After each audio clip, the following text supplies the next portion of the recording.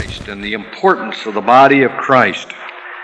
And we don't have to be in church very long when most of the body is out somewhere else.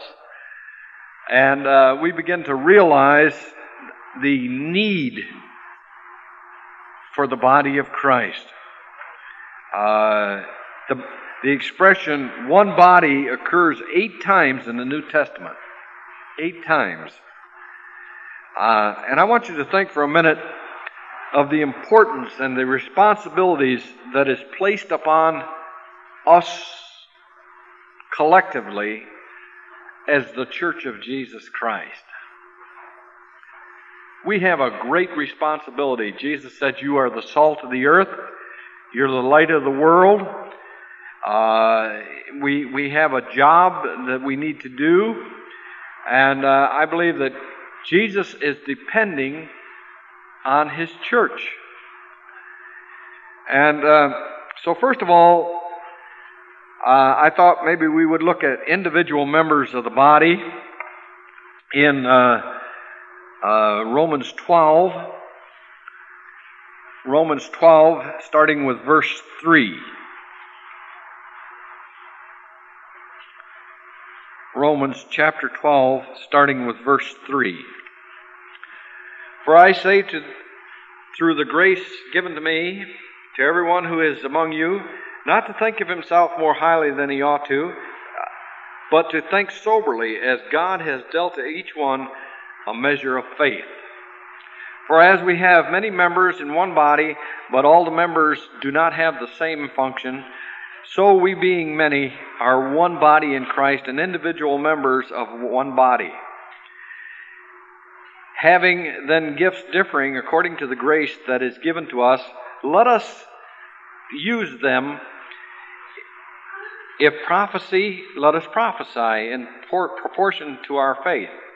Or ministry, let us use it in our ministering.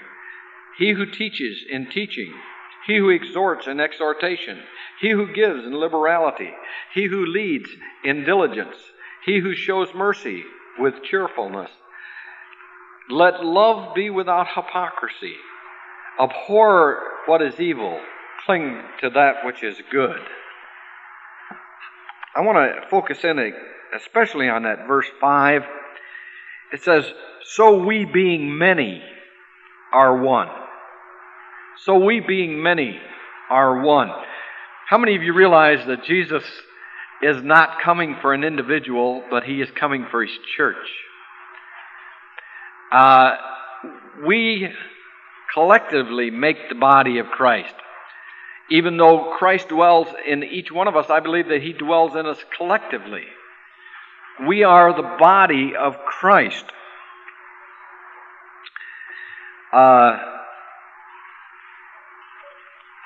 A novelist, Frederick Buechner,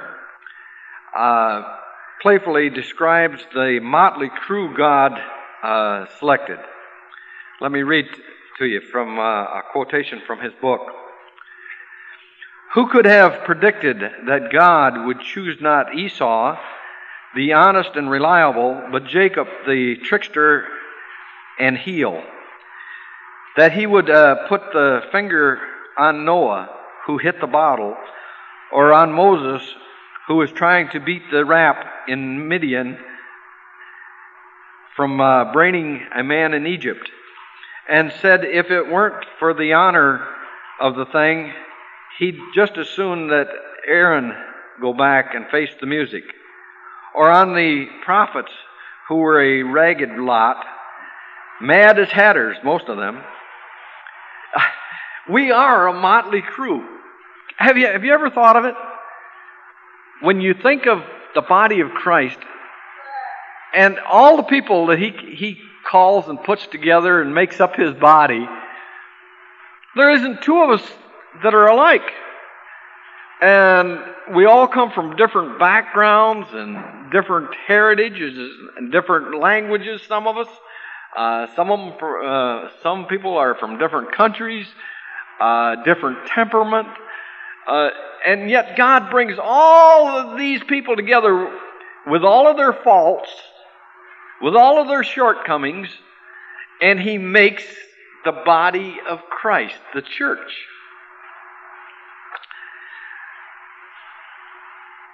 Most unlikely candidates for such an important job, wouldn't you say? How many of you feel like, boy, God knew what He was doing when He chose me? Somehow I think most of us say, God, you can't really mean that. Not me. 1 Corinthians 1:27 kind of describes it. But God has chosen the things of the world to shame the foolish things of the world to shame the wise. He has chosen the weak things of the world to shame the strong. He has chosen the lowly things of the world and the despised things, and the things that are not, to nullify the things that are. So somewhere between the things that are weak and foolish and the things that are not, that we fall in that group somewhere. So the fact that you have no qualifications makes you qualified. I don't understand that. I don't understand that for 1 minute, but I know that God, Paul said, when I'm weak, then I'm strong. And the fact that I'm not qualified makes me qualified.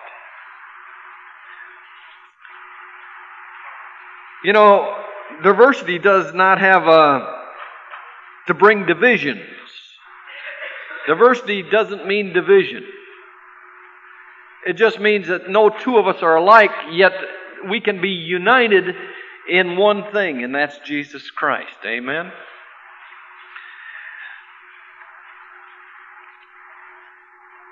And God is a God of variety. You know, He didn't stop making insects when He got to 1,000 species.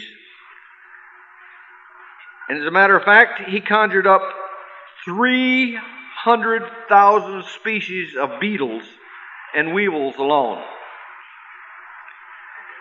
That doesn't count the rest of the animals, just weevils and beetles. 300,000 of them.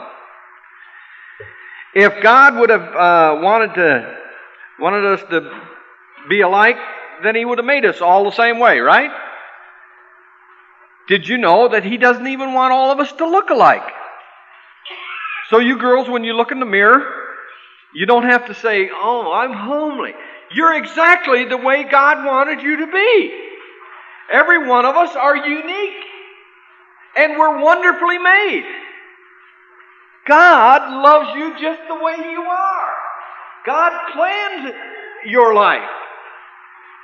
And God knows what He's doing. Amen? But just because we're different doesn't mean we have to be an oddball. I know God uses oddballs too.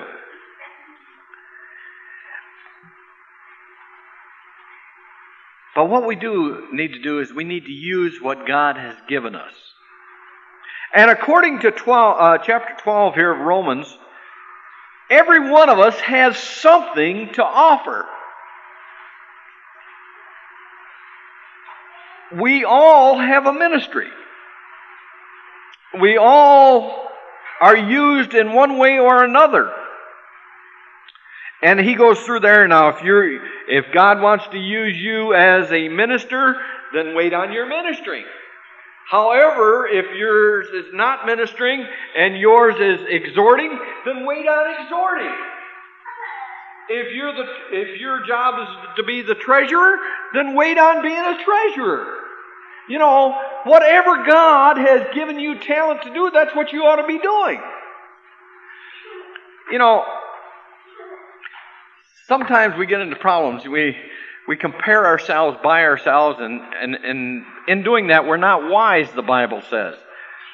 And how many of you ever thought, well, I can't pray like Sister so-and-so or like Brother so-and-so, and boy, oh boy, oh boy, and if I could only teach like Sister so-and-so teaches, or if I could preach like Brother, and we can begin to compare ourselves with ourselves. or against ourselves. And that's not wise. See, God made us with special talents. And He needs everybody in the body, and if He wanted everybody doing the same thing, He would have given us all the same talents, right? And, if I could only play the piano like Flora. Hey, He didn't call me to be Flora. I'm supposed to preach. And so she's supposed to play the piano. And so we don't get our roles reversed here. I never go over and try playing her piano. I just can't do it. And I'm not going to call her up here to preach unless she feels God moved upon her, you know. But why are you doing the thing that you're doing is the question that you really must ask yourself. Why do I do it? I think I'm losing everybody's attention here. Either, Patrick, you're going to have to go back over to your mom. Thank you. Because all of a sudden, all heads are in different directions, and no one's looking up here. I just think that we have a few minutes on 3 times a week. And we ought to pay attention to what the word is that's being preached, don't you? Okay, thank you. Secondly, there's an interrelationship in the body. I've talked about the individual members, but now there's an interrelationship. And that comes to us over in 1 Corinthians 12.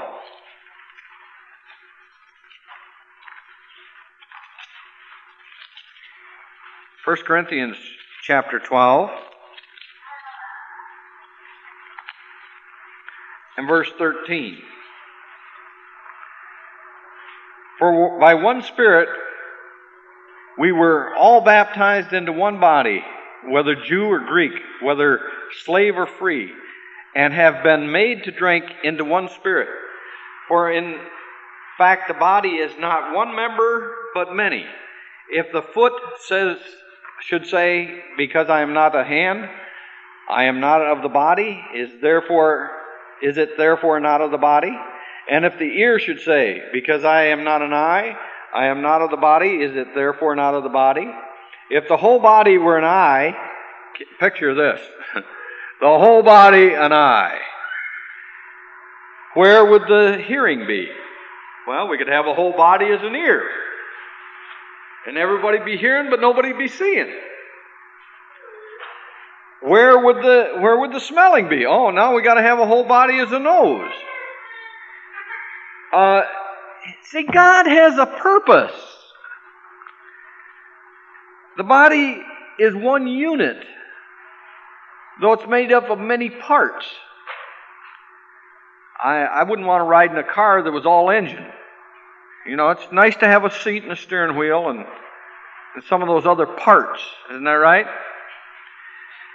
And sometimes we have to make great sacrifices as individuals to be what we are called to be.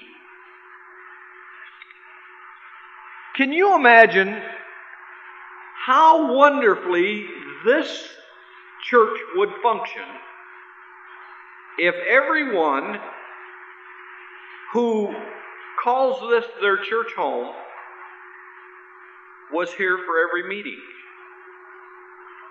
And everyone was doing what God had called them to do. We would be able to accomplish so much more than we do now. Amen? See, because your part is just as important as my part up here. And we each have a function. Dr. Brand, in his book, Fearfully and Wonderfully Made, anybody ever read that? Fearfully and Wonderfully Made by Dr. Brand? Philip Yancey, I think, is the one who did the writing, the co-author. And he tells about a beggar woman in India who had a lymphoma, which is nothing more or less than a fatty tumor. And in the normal human body, a healthy fat cell is needed. We need fat cells because the fat cells store up fuel.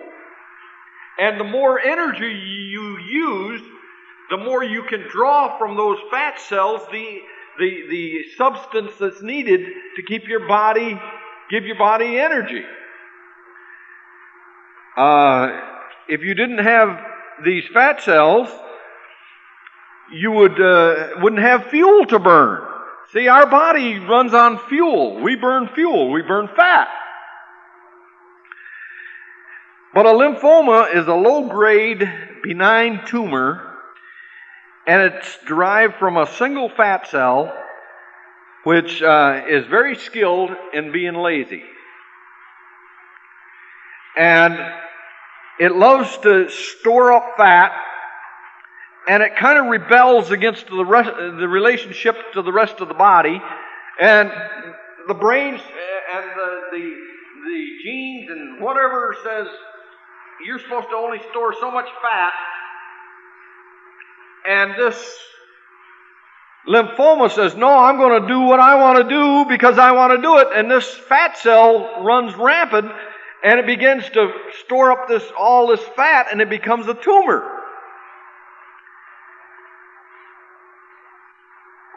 And the lymphoma crowds out the vital organs. And it pinches the sensitive nerves. And the body begins to starve. In verse 25, we find here that there should be no schisms in the body, but that the members should have the same care for one another. Well, in the body where this lymphoma is, this here cell just doesn't care about the rest of the body, and it just begins to crowd out, and it begins to pinch, and it begins to take what's needed from someone else, and the only one it's caring about is itself. And sometimes in the body of Christ we get that kind of a attitude, you know. I'm going to do what I want to do because I want to do it, and I'm here to be blessed, I'm here to receive, and too bad about the rest of you, so someone's needed in the nursery. That's too bad. Someone's needed to teach downstairs. That's too bad. Someone's needed to teach children's church. Well, that's too bad. I'm not going to give up what I need so that you can have what you need. You see? And so we have to take our part. We have to be a part of the total. And we have to disregard some of our own comfort sometime to fulfill the part that God has called us to. In fact, the Bible talks about suffering for Christ, doesn't it? And how many of you suffer a whole lot for Christ? Well, once in a while I might get someone to say something about me as a Christian, but not too often. But I believe that we have a job to do here on this earth, and if we're going to get it done, we're going to have to work together. It can't be just part of us. All of us are a part of this body. And then we have the interdependence of the members and the head. And that's found over in Colossians 2.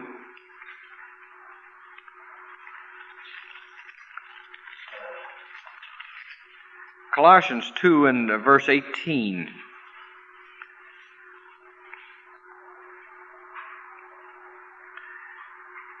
Let no one defraud you of your reward, taking delight in false humility and worship of angels, intruding into those things which he has not seen, vainly puffed up by his own fleshly mind, and not holding fast to the head, from whom all the body, see the head, from whom all the body, nourished and knit together by the joints and ligaments, grows with the increase which is from God. We are all knit together. And the more closely knit we are, the more, if one member of the body hurts, we should all hurt. Amen? That's what the Bible says. If one member rejoices, we should all rejoice. Isn't that right? And so as we are closely knit together, the more closely knit together, the better we perform as a body of Christ. And so there is a real need. Don't let anyone disqualify you from the prize, Paul says. There's a reward laid up in heaven for every one of us. And we're going to be rewarded how? At the Bema judgment seat. How are we going to be rewarded? By our works. Amen. You're saved through the blood of Jesus, but you're rewarded according to your works. And Paul here is trying to show the importance of being connected to the head, Jesus Christ. Can you imagine, how many of you have ever killed a chicken? You cut the head off and that thing flails all over the place. It goes every which way, but it don't know which way it's going because it hasn't got any head to give it direction. But it's going, and it's going every which way. Sometimes I think that kind of happens to churches. They lose contact with the head, and they're doing all kinds of things, all kinds of good works, but they're really not doing what the head wants. And so Paul is trying to tell us, stay connected to Jesus. There's a lot of men with unspiritual minds that get puffed up here, he says. And Jesus, apart from me, you can do nothing. If anyone does not remain in me, he's like a branch that withered and dried up and cast out. Isn't that right? We've got to remain a part of the vine. We've got to remain a part of Jesus Christ. And so our directions, our strength comes from Jesus. We don't do these things in our own power. And you can stop getting directions from Jesus and start getting your directions from somewhere else. Sometimes they come from us. Sometimes they come from somebody else that puts pressure on us. But what we need to do is find out what Jesus wants me to do, and then we need to do it. Amen?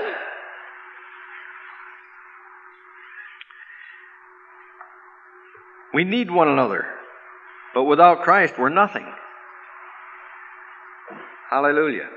And then last of all, I see the interpretation of the character of the head by the members. Ephesians 4,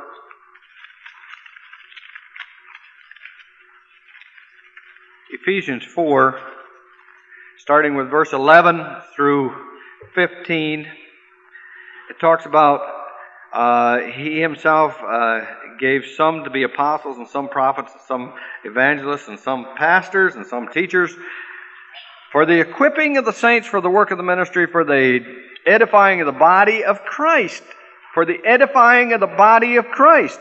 That's why they are given to the church, for the edifying of the body of Christ. For the equipping of the saints, to help you to be able to do what? Number one, come into unity of the faith and the knowledge of the Son of God, to the perfect man in the measure and the stature of the fullness of Christ. In other words, to help all of us as the body of Christ to become united and become one and become, so that when people look at this church, they see Jesus. That's what it's talking about there. Come into the fullness of Christ. That we should no longer be children tossed to and fro and carried about by every wind of doctrine, by the trickery of men and the cunning craftiness by which they lie in wait to deceive. But speaking the truth in love, may grow up in all things into Him who is the head.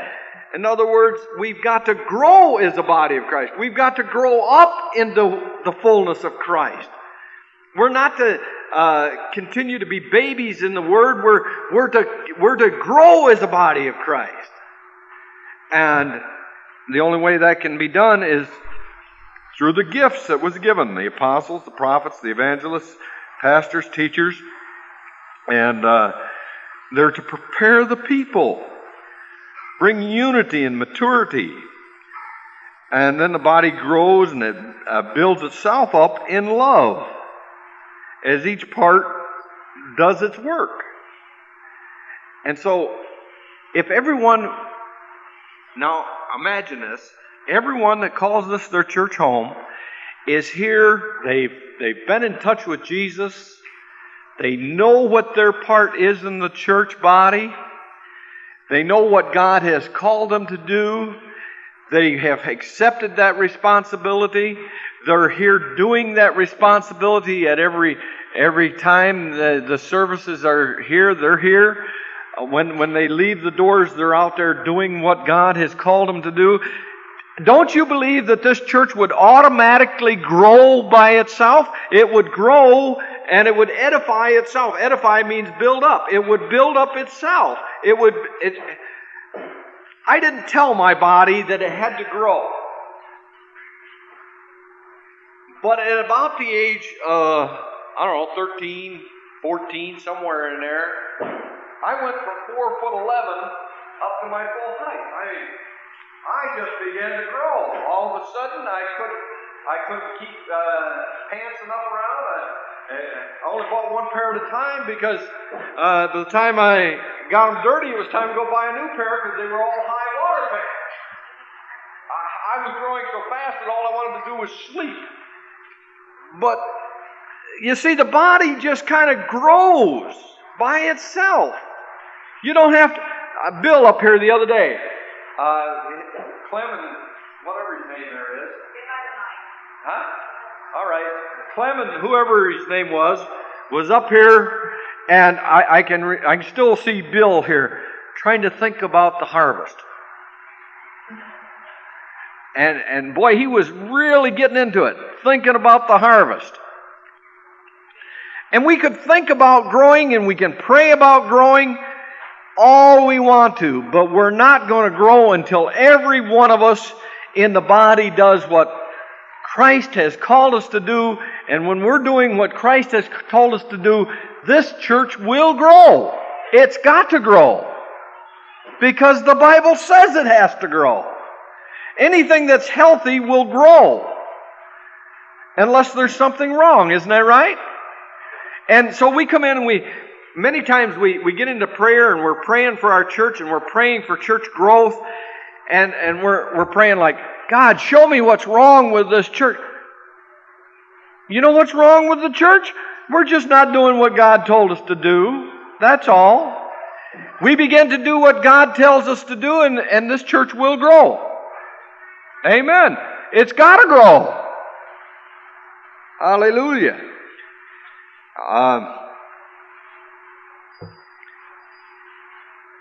Dr. Paul Brand has spent most of his life working with lepers and leprosy. And he found that the disease, how many of you know what part of the body leprosy attacks? You be quiet for a minute. I know you read it. Hands, feet, and toes. And nose. Actually, it attacks the nervous system. Did you know that? And because it attacks the nervous system, it attacks that part that tells you got hurt. And so, your shoes, for instance, might be too tight. And you're walking along and you don't realize your foot's hurt. Because the leprosy has gotten a hold of that nerve that's supposed to say ow when your foot's got a blister on it. And you just keep walking, and pretty soon your shoe's filling up with blood, and you don't realize it. It hasn't hurt yet. And then pretty soon, this here gets infected, and you still don't have anything that says ow. And eventually you get gangrene in it. And this part begins to rot off. And it still doesn't hurt. That's leprosy.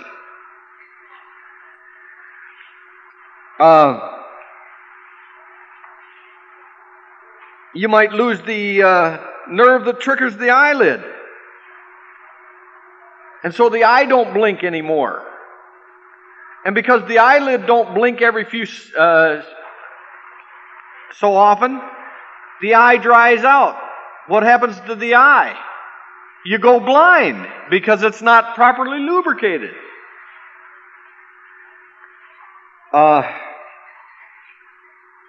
You can begin to see how much the nerve cells are needed. There was a little girl that was born without any of these nerve endings. And she would put her hands on a hot plate or something, and she wouldn't even realize her hand was burning. You see, we need every part of the body. We need, like this nerve cell, we need to be sensitive to one another's needs. And a lot of times, instead of being sensitive to one another's needs, we begin to criticize. You know, there's someone that said, if you just walked a mile in that old Indian, it's an old Indian proverb, if you walked a mile in his moccasins, then you can criticize him.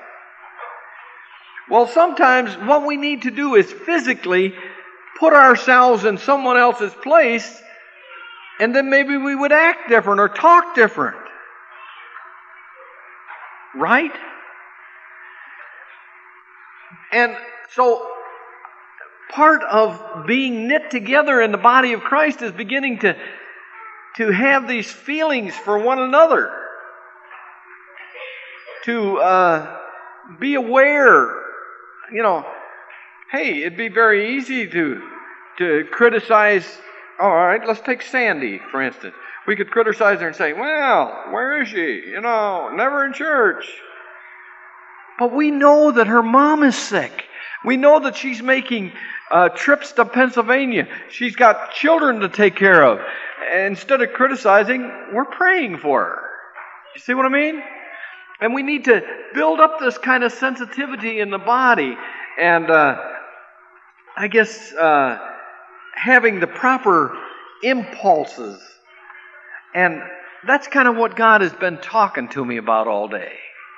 The need of one another in the body of Christ. Julie, she fell down and she broke her wrist. Now, right away, one of the things that should be turning through our minds, she's an old woman. She's living by herself. She's a widow. Therefore, she's a responsibility of the church. And is she going to need help in any area? Is there any way that we can help her out?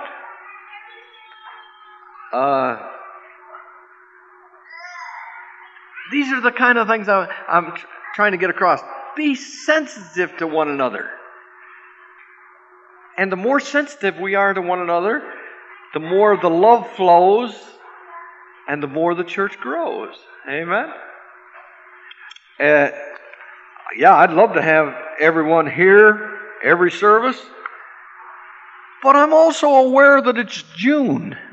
And I'm aware of all the demands that are upon everybody. And so I have to take those into consideration. I know that June will also come to pass. We'll make it. We got a picnic coming up on Saturday. And I hope that most of you are planning on being there, but I know that there's some that just won't be able to. However, I'd like to see a good turnout. I think that it's, if we all go to a picnic and no one's there, it isn't much fun. We don't have much fun that way. We don't have much edification in the body of Christ. There's the 20th of July. They're going to have the women marching again out here. You know how that women lib thing is? And I seen a poster, it came to me in my trash mail, as a matter of fact, from Planned Parenthood, that they're out to try to drum up people to go out and march in the parade for them, and to write their congressman and so forth. Well, they're going to get their way unless Christians do something about it. And I say, this is our town. And I think that the 20th of July, we ought to put everything else aside. We ought to clear the calendar. We ought to make the 20th of July a day when we as a church get together and we line the streets of this parade route with signs against abortion. That they know that we're alive here in this town, and that we're not just taking it sitting down. And I think we ought to write to some of our senators and so forth, and try to get as much mail to them as the Planned Parenthood is. Yes.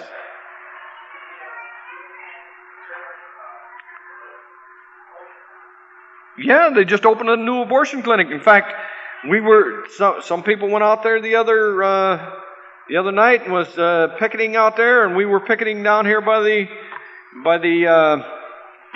it's the town hall, 10 Fall Street down here, where there's doctors' offices and so forth, and there's also the town offices. We were picketing down there. But hey, the majority of people are just, we've got to get some unity in this. We've got to get some oneness in this. The more there is, the more impact we make. Amen? Let's pray. Hallelujah.